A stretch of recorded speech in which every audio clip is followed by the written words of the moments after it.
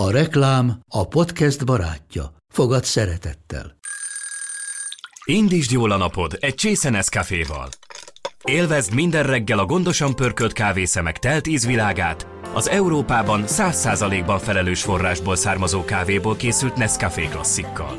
Tudj meg többet fenntarthatósági törekvéseinkről a nescafé.hu oldalon. Nescafé. Új lehetőség minden csészében. Ez reklám volt, jó volt.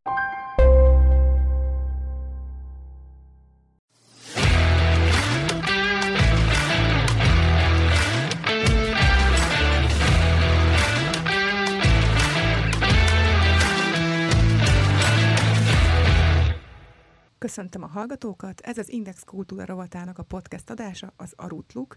Kérdezőtársam Vida Cséva kollégám, vendégünk pedig Blankó Miklós nyelvész, és a mai témánk a magyar nyelv változása.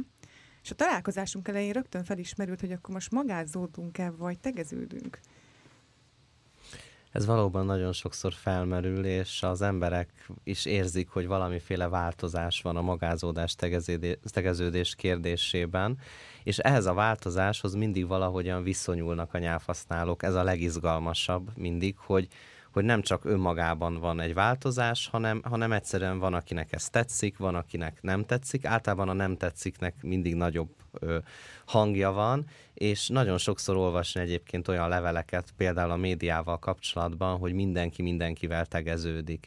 Ott is érezhető ez a váltás, ezelőtt 20-30-40 évvel elképzelhetetlen volt akárhány évtizede, akármilyen jól ismerte mondjuk a riporter a beszélgetőtársát, hogy ők tegeződjenek. A mikrofon előtt magázódtak, mondván, hogy a riporter végül is az átlag ember helyett, aki a kanapén ül, kérdez, és az átlag ember is általában egy idegent magázni szokott. Ez megváltozott, ma sokkal inkább jellemző, hogy fiatalok tegeződnek egymással, és ezt ugyanúgy átviszik az adott helyzetbe is.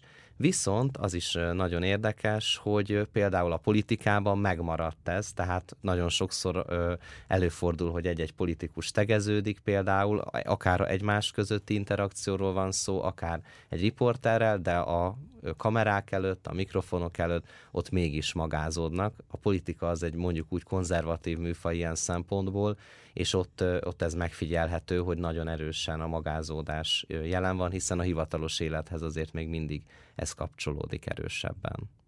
Tehát akkor magázódjunk, erre lyukadtunk ki.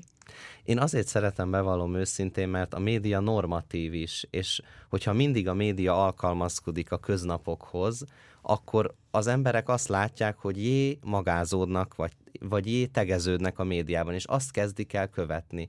És hogyha mindig azt látják, hogy tegeződnek, akkor automatikusan ők is mindenhol tegeződnek, pedig ez az árnyaltság azért gazdagítja a nyelvet. Tehát igenis bizonyos helyzetekben szükség van, és hozzáad az, hogyha magázódni tudunk, és annak is egy szép rítusa van, amikor van, akihez közel kerülünk, és egy idő után magázódni vagy tegeződni kezdünk vele, és nem biztos, hogy mindig kényelmes, vagy mindig kézenfekvő az, hogy rögtön tegeződjünk. Úgyhogy én ezért szeretem a magázódást, mert valóban ilyen szempontból egy példamutató dolog is. Nagyon jó hír, hogy az Index egyébként a magázódást használja az írott nyelvében. Itt a podcastban előfordul, hogy tegeződünk, de írásban kizárólag magázódva teszünk föl kérdéseket. Ennek a konferenciának, amin Julcsi részt vett, volt egy nagyon szomorú aktualitása, hogy Grécsi László tanár úr elment. Mit adott a magyar nyelvnek, a nyelvészetnek, egyáltalán a nyelv megőrzésének ő? Hát azt gondolom, hogy talán a legtöbbet azt, hogy bármennyire is az emberek nem tudják persze az összes helyesírási szabályt megtanulni, nem tudják az összes nyelvhelyességi szabályt betartani, és ráadásul ezek folyamatosan változnak, de azt adta Grécsi tanár úr a személyiségével, a műsoraival, hogy erről gondolkodjunk. És nagyon sokszor tanár úrnak is meséltem, ahogy jártam, keltem az utcán, vagy ahogyan van, akivel megosztottam, hogy mivel foglalkozom. Rögtön az első volt, hogy ugye Grécsi tanár úrra hivatkoztak, de tényleg sokszor a buszon, éttermekben lehetett hallani, hogy valamilyen nyelvi kérdés felmerült beszéd közben, hogy jól mondtam, így is lehet mondani? És rögtön jött, hogy na, Grécsi tanár úr biztos megmondaná. És azt gondolom, hogy ez a legtöbb, amit adni lehet e téren, hogy az embereknek felhívni a figyelmét, hogy ott legyen ez a kérdés, hogy jól mondtam, helyesen mondtam, és onnantól kezdve az már egy következő fokozat, vagy egy másodlagos, hogy valóban a választ tudják, és azt hiszem, hogy ezt a lelkiismeretet tette be a magyar emberek millióinak a lelkébe Grécsi tanár úr, hogy ezt mindig megkérdezzük magunktól, hogy helyesen beszélünk-e. És ön szerint, vagy általánosságban a nyelvészek szerint mennyire fektetnek a magyar emberek hangsúlyt a helyes nyelvhelyességre, a nyelvtanra, a helyesírásra? Én azt gondolom, hogy nagyon erősen, tehát a magyar kultúrában a nyelvművelés itt van, gyakorlatilag Kazinciék óta, és ezt meg lehet azért nézni külföldön is, nem minden népnél, nyelvnél figyelhető meg ez ilyen erősen, tehát ez kulturális kérdés is, vagy nemzeti identitásbeli kérdés is. Ebben az is benne van, hogy a magyar nyelv ennyire különleges, ennyire egyedülálló, nincsen társa itt Európában szinte, és nyilván ez is adja azt, hogy nekünk az identitásunkban erősebben ott van az, hogy magyar nyelven beszélünk, és onnantól kezdve még inkább ott van ez a gesztus, hogy védjük a nyelvünket, ápoljuk a nyelvünket, és azt hiszem, hogy ez az egyik fele. A másik fele, ami pedig egy világjelenség, hogy a kommunikáció évszázadában élünk, sokszor elmondják, és valóban az, hogy érvényesülni tudjon valaki, annak része a kommunikáció. De nem mindegy, hogy milyen az a kommunikáció. És itt jönnek rá nagyon sokszor, én rengeteg teljesen más szakmájú barátoktól, most például egy előadó művésztől kaptam ma reggel egy anyagot, hogy nézzem át, hogy helyes legyen. Tehát ott van az igény, és sejti, hogy azért lehet benne egy olyan hiba, amit ő nem vesz észre, és tudja, hogyha egy másik embernek odaadja, aki ne adj Isten észreveszi, akkor az csóválni fogja a fejét, hogy ennyi, ezt sem tudja, azt sem tudja. Tehát a helyesírás, a nyelvhelyesség, az, hogy hogyan beszélünk, egy műveltségi kérdés is, és éppen emiatt mindenki törekszik arra, hogy minél magasabb színvonalú legyen. És az iskolákban milyen most vajon a helyesírás, meg ezeknek az oktatása? Ez jó úton halad, vagy rossz úton esetleg? Én amennyire látom, az alsó tagozatban nagyon jó. Tehát a tanítónénik ezt nagyon szigorúan és komolyan veszik, és az alsó tagozatos helyesírás az tulajdonképpen egy szabálytanítás, tehát ott általános szabályokat tanítanak meg, ami segít tényleg ott kezdve, hogy mondjuk a mondatkezdő betűk nagy betűvel írandók, a tulajdonnevek nagybetűsek, írásjeleket tanítanak, tehát ezeket, ami már nem is gondolkodunk, mert minden írni tudó embernek ezek megvannak, ezeket a tanítónénik nagyon jól megtanítják. Utána valahogy az általános iskola felső tagozatban ott minthogyha egy ilyen rés lenne, és nem nagyon találnák a helyüket, hogy hogyan lehet jól a helyesírást tanítani, és aztán a gimnáziumban már rendszerszerűen tanítják a helyesírást, 9. osztályban, aztán később is vissza-vissza térnek, amikor egyben áttekintik itt már konkrét szabályokat, tehát eddigre eljut az agyi fejlettség oda a gyerekeknek, hogy már képessé válnak tényleg szabályszinten föl megtanulni, és ezeket az analógiákat felismerni. Azt mondta pár mondattal ezelőtt, hogy valahogy úgy fogalmazott, hogy persze nem tudhatja mindenki az összes szabályt. Van olyan ember, akár ön, aki egészen biztosan tudja, hogy mit, hogyan, soha nem gondolkozik el azon, hogy ezt most akkor külön vagy egybe, hova teszem a vesszőt? Nagyon sokszor gondolkodunk, pont azért, mert a nyelvnek az elemei, azok a szabályrendszerrel együtt végtelen számban írhatók, hozhatók létre. Tehát nincs két ugyanolyan mondat. És ezerféleképpen variálhatjuk, és pontosan ez az, ami miatt hiába vannak szabályok, de találkozunk olyan esetekkel, amit még korábban mondjuk adott esetben nem írt le senki. És hogyha nem írta le senki, akkor ugye meg kell találni, hogy milyen analógiához, milyen szabályhoz illesztjük, mi alapján írunk egy-egy szót így vagy úgy. Tehát ez az egyik oka. A másik oka pedig az, hogy amiért a helyesírásnak nem ismerhetjük minden szabályát, hogy tényleg, amikor egy mondatot szerkesztünk, akkor ott az adott mondatban elfoglalt hely is megadhatja egy-egy kifejezésnek a jelentését. És ez is befolyásolja azt, hogy van, amit hogyan írunk. Most, hogy erre mondjak példát, hogy egyértelműbb legyen, például van a mozgószabály, ami már egy ilyen helyesírás magas fokon, és ezt viszonylag kevesen ismerik, A mozgó szabály annak az a lényege, hogyha van egy olyan szerkezet, hogy mondjuk élő hal vásár, akkor ugye az élő hal az egy jelzős szerkezet. Milyen hal, élő hal? 2 szóba írjuk. Viszont ha hozzátesszük, hogy halvásár, akkor ugye a magyar nyelv helyesírás az nagyon logikus. Ha azt írnám, hogy élő, külön, mint jelző, halvásár, akkor azt mondanám, hogy a halvásár élő. De nem a halvásár élő, hanem egy olyan vásár, ahol élő halat árulnak. És ezért belép például ekkora mozgószabály, hogy élő hal, kötőjel vásár. Így kezdik el írni. Most csak ez egy példa az 1000-ből, hogy ott az adott helyzetben teremtődik meg, és ez például, hogy egy viccesebbet mondjuk, ugye ez a vert csipke készítő, mindig ez szokott az iskola, például, hogy nem a csipke készítő vert, hanem a vert csipke az, amit ő készít. És a világunkban, vagyis Magyarországon mennyire van jelentősége mondjuk a sima jének, meg az elipszilonos jének? Ez nagyon sokszor előkerül ez a kérdés, itt a hagyomány elve érvényesül a helyesírásban, hiszen az elipszilonos jé jóval előbb volt, mint a pontos jé. Nagyon sok szó már pontos jével került be a magyar nyelvbe, és a legfőbb érv a helyesírás szempontjából az a tulajdonnevek érve, tehát, hogy amíg vannak tulajdonnevek, már pedig vannak, gondoljunk csak a Károlyokra, vagy gondoljunk Kodály Zoltán nevére, addig nem lehet megváltoztatni alapvetően azt, hogy csak pontos jé legyen, hiszen vannak olyan szavak, amelyeket nem így írtunk.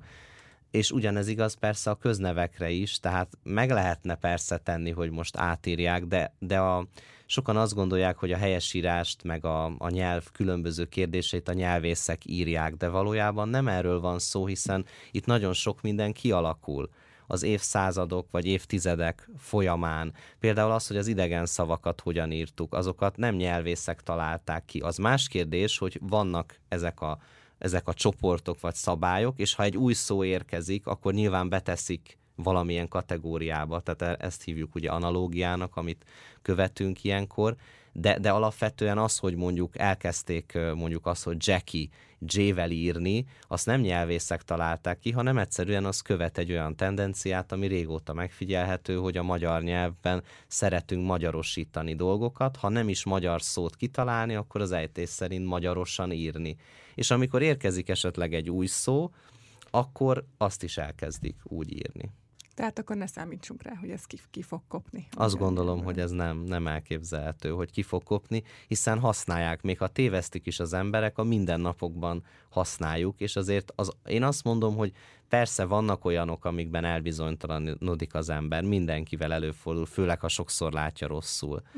De azért az alapvető mondjuk azt a 15-20 elipszilonos pontosít szót, amit a hétköznapokban használunk, azért azt az emberek többsége tudja, hogy hogyan kell írni. Igen, például a muszáj, azt nagyon gyakran látom leírva elipszilonos jével. Igen, azt valószínűleg réginek hiszik. Igen. Én azt gondolom, hogy ott az a tévedés, hogy régebbi szónak hiszik, mint amilyen, és azt gondolják, hogy ami régi, az mind elipszilonos, és azt hiszem, hogy ebből eredhet ez.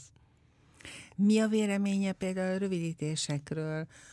Hát bevallom, hogy ha én gyorsan írok, akkor én is hajlamos vagyok azt írni, gondolom helyett, hogy glom, hogy a hogy helyett csak egy hát írok, hogy elhagyom a vesszőket, hogy gyorsan legyünk rajta túl, ezt úgyis egy barátomnak írom, pontosan tudja, hogy ezért én képes vagyok helyesen is írni, hogy ez nem félő-e, hogy olyan szinten beépül a nyelvbe, hogy gyakorlatilag a klasszikus forma elvész.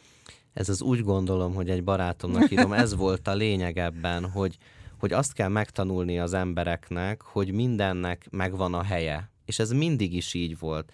Egészen máshogyan beszéltek a kocsmában, gondoljuk, hiszen ezt nem tudjuk, mondjuk a 19. században, a nyelvújítás korában, és egészen máshogyan írtak mondjuk levelezéseket, na ezt tudjuk, hogy milyen volt, vagy írtak különböző műveket. Ma is így van ez, tehát az egy nagyon téves gondolat, amikor azt terjesztik van, akik, hogy mindig ugyanazon a szinten, ugyanabban a regiszterben kell beszélni, mert az emberi kommunikációnak természetes része az, hogy minden helyzetben máshogy beszélünk. Máshogy beszélünk egy ilyen podcast beszélgetésben, máshogyan beszélünk egy chaten, aminek az a célja, hogy gyors legyen, rövid legyen, mert én csak annyit akarok kérdezni, hogy vegyek-e tejet, akkor ott nem az lesz a lényeg, hogy kérdőjel legyen, hogy nagybetű legyen, hogy hát a tej azt talán mondjuk egyszerű pontos évvel írni még ilyen helyzetben is, de nem ez a funkciója, hogy helyes legyen. Viszont amikor valaki kiáll a nyilvánosság elé, ír egy cikket, ír egy dolgozatot,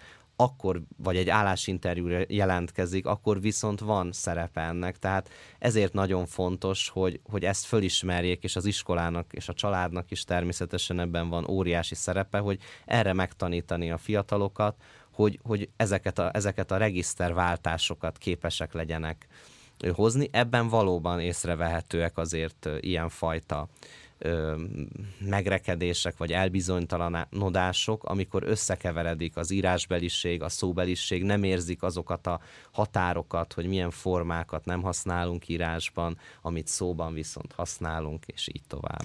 És ön, mint nyelvész, ha mondjuk egy barátjának ír Facebook Messenger egy üzenetet, akkor ön mindig ír ékezetet, megvesz őket? Nem. Tehát azért mondtam, és elárulom, én akikkel beszélgetek nyelvészekkel, ők sem mind írnak, vagy ők sem mindig írnak. Tehát egy hivatalos levélben igen, egy konferencia felkérésben természetesen, de amikor gyorsan egy SMS-t írnak, vagy bármilyen hasonló felületen, akkor ott nem ez a funkciója a beszélgetésnek, és pontosan tudjuk mind a ketten, és ez így van minden embernél, hogy ott nem azért nem ír valamit esetleg helyesen, vagy nem azért rövidít valamit, mert nem tudja, hogy azt hogyan kell mondani, hanem annak az a funkciója. De inkább a probléma valóban ott van, hogy a hivatalos életben nem mindig, meg nem mindenki érzi, hogy mi az, amit a köznyelv, vagy a köznyelvnek ez a magasabb regisztere, az irodalmi nyelv, az nem tűr meg. Uh-huh. És mit gondol arról, hogy az idei érettségikben már komoly pontveszteséget szenvedhet el az a gyerek, aki nem ír helyesen? A magam részről ezt támogatom, de ez egy nagyon ellentétes az eddigi gyakorlata, ahol pluszpontokat lehetett szerezni azzal, hogyha egy külalak szép volt, illetve hogyha a nyelvhelyességben is rendben volt a dolgozat. Most viszont pont levonások lesznek, igen, hogyha valaki hibát ejt. És egyébként még korábban megint csak pontlevonások voltak, tehát igen, ez is azt mutatja, hogy ez egy állandó ilyen harc, hogy egyszer így, egyszer úgy.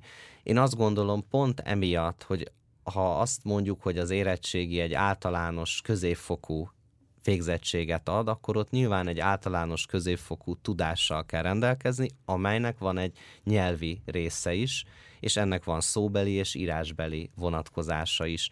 Ezek a fiatalok, van akik közülük ugye egyetemekre megy tovább, ott sem mindegy, hogy milyen nyelvi kultúrával rendelkezik, és én mindig azt szoktam mondani, hogy azért nem a bölcsészkarra mennek a legtöbben, vagy nem mindenki oda megy, és hogyha ő egy orvos lesz, egy mérnök lesz, egy bármilyen más foglalkozású, de akár villanyszerelő lesz, akkor is ott az utolsó esély. Tehát ha érettségig nem tanítja meg a magyar tanár, onnantól már nagyon, nagyon ritka az, hogy valaki annyira igényes, hogy magától megtanulja a különböző helyesírási szabályokat, tehát az az utolsó pillanat, és hogyha ezt elengedjük azért, hogy még fiatalok, meg majd megtanulják, nem tanulják meg. Egy műegyetemen nem fognak helyesírást tanítani. Az idősebb professzorok viszont el fogják várni, mondván magától értetődően, hiszen ők az a generáció, ahol még ez nagyon erősen jelen volt a középiskolában, tehát én ebben ilyen szempontból szigorú vagyok. Tehát akkor melyik lehet az ösztönzőbb? A pontlevonás, vagy a pluszpont egy gyereknek? Hát ez már más kérdés, mert én úgy gondolom, hogy mind a kettő, tehát hogyha ő pontot szeretne szerezni, ugye a végeredmény vagy az összeredmény, az összszázalék számít, tehát ebből a szempontból az mindegy, hogy ő most nyer pontot vagy veszít pontot, mert ugyanaz az összeredmény fog kijönni nagyjából, de nekem inkább az a kérdés, hogy fontos-e ez, hogy ez egy elvárás-e, hogy szerepeljen, vagy pedig abban az álomban ringatja az iskola a gyermekeket, hogy ez nem annyira fontos. És hogyha véletlen valaki tudja, akkor az egy ilyen plusz képesség, tehát azért jutalomfalat jár, és az nem alapvető, és nem alapvetően elvárható, és ez ugyanolyan dolog, most bocsánat, én nem szerettem a matematikát, de azért, hogyha én a egyenlősségjel helyett pluszjelet raktam, akkor senki nem mondta azt, hogy nem fontos, és én nem is állítom, hogy nem fontos a matematika, mert mondjuk amikor az ember a havi költségvetését megcsinálja, nem mindegy, hogy mínusz vagy plusz jön, de az viszont igaz, hogy azért annyit, mint az anyanyelvünket, semmit nem használunk abból, amit az iskolában tanultunk. Beszélt a képességekről is. Azt mondhatjuk, hogy azért a nyelvi érzék, mármint a nyelvhelyességi érzék, akkor így mondom, tehát a helyesírásnak a képessége, az alapvetően egy képesség, egy olyasfajta képesség, mint hogy valaki tud énekelni, vagy nem tud énekelni, jól táncol, vagy rosszul táncol, mindazonáltal persze fejleszthető, de hogy azért ez valahol egy hozott képesség is, nem? Természetesen, mint minden. Ugye ezt kommunikációs kompetenciának, vagy kommunikatív kompetenciának szokták nevezni, és ezt egybemossák, pedig azért a helyesírás például nem biztos, hogy összefügg általános beszédkultúrával. Tehát nagyon sokan vannak, akik remekül tudnak szóban megnyilatkozni, jó memóriájuk van, gyors az agyuk ahhoz, hogy megformálják a mondatokat, nagy szókincsel rendelkeznek, de a helyesírás például gondot okoz. A helyesírásnál ugye nagyon sokan, akik vizuálisan jobban tudnak gondolkodni, ők például nagyon ügyesek. Rendkívül sok képzőművész például, akik nagyon nehezen beszélnek és nem szeretnek megnyilvánulni, ők például nagyon jó helyesírók, hiszen ők a szemükkel megjegyezték, szinte ott van, mint egy diafilm. És például, ha már a művészeknél vagyunk, a színművészek, akik meg a szavak emberei, és abból élnek, hogy beszélnek, ők pedig nagyon sokszor akár rossz helyesírók is tudnak lenni, mert őnekik pedig nem az a képességük van, meg akármilyen nagy szókincsel rendelkeznek. Szóval nem mindig függ olyan erősen össze ez a kettő, de most, amiről beszélek, azért az egy magasabb szintje. Az átlag szinten, a hétköznapok szintjén azért nem olyan bonyolult a helyesírás, azt gondolom. Természetesen vannak diszlexiások, diszgráfiások, tehát ez tovább, vagy ilyen szempontok miatt is bonyolódhat, de most nyilván egy átlagemberről beszélünk. És nekem a szókincsre jutott eszembe, hogy rengeteg angol szó kerül a magyarba, ugye főleg a Z-generáció használja ezeket a inkább ilyen szlenges kifejezéseket, hogy egyrészt, hogy ez mennyire jó nekünk, és hogy ezekre a szavakra nem kéne magyar megfelelő. Nagyon sokra van egyébként magyar megfelelő, csak lehet föl sem tűnik. Amikor azt mondjuk például a számítógépen, hogy asztal. Senkinek nem jut eszébe, én még nem hallottam angol megfelelőt, ez például egy tükörfordítás, vagy ha már számítógép, az egér. Akkor, amikor bejöttek a számítógépek, akkor az informatikusok, ők egyébként nagyon jók a magyarosításban, méghozzá azért, mert meg kellett tanítani az időseket számítógépezni, és valószínűleg rájöttek arra, hogy éppen elég bonyolult önmagában, mint hogy még angol szavakat használjanak, tehát akkor elkezdték tükörfordításban ezeket a szavakat megteremteni.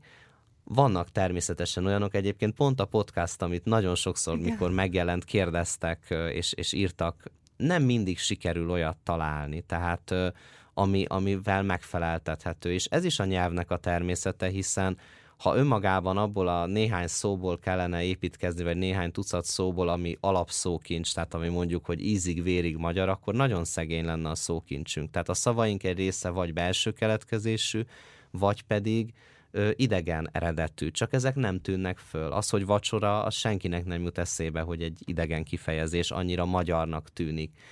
Én inkább annak a pártján vagyok, hogy a kiejtésnek kell igazodnia, tehát ezeket magyarosabban mondjuk azért, ezt a podcastot is azért egy kicsit olyan magyarosan mondjuk, és van, ahol azért még inkább észrevehető ez.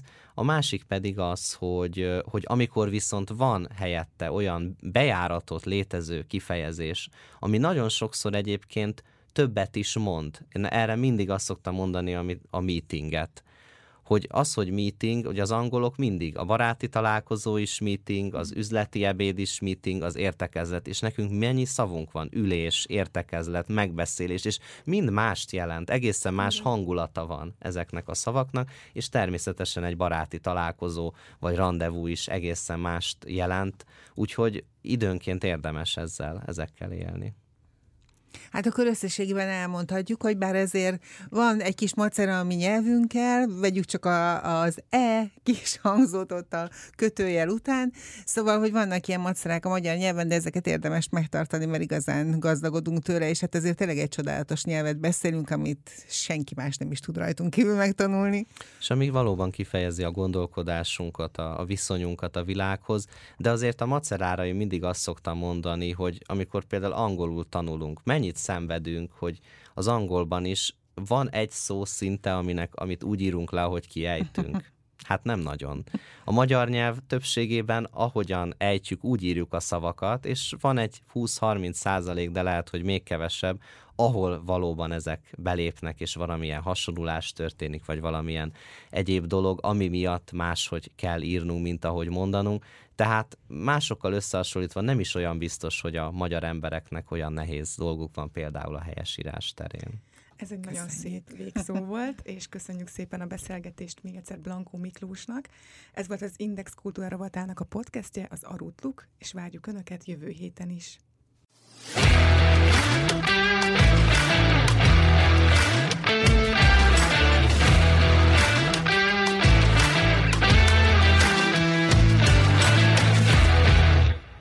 A műsor a Béton partnere.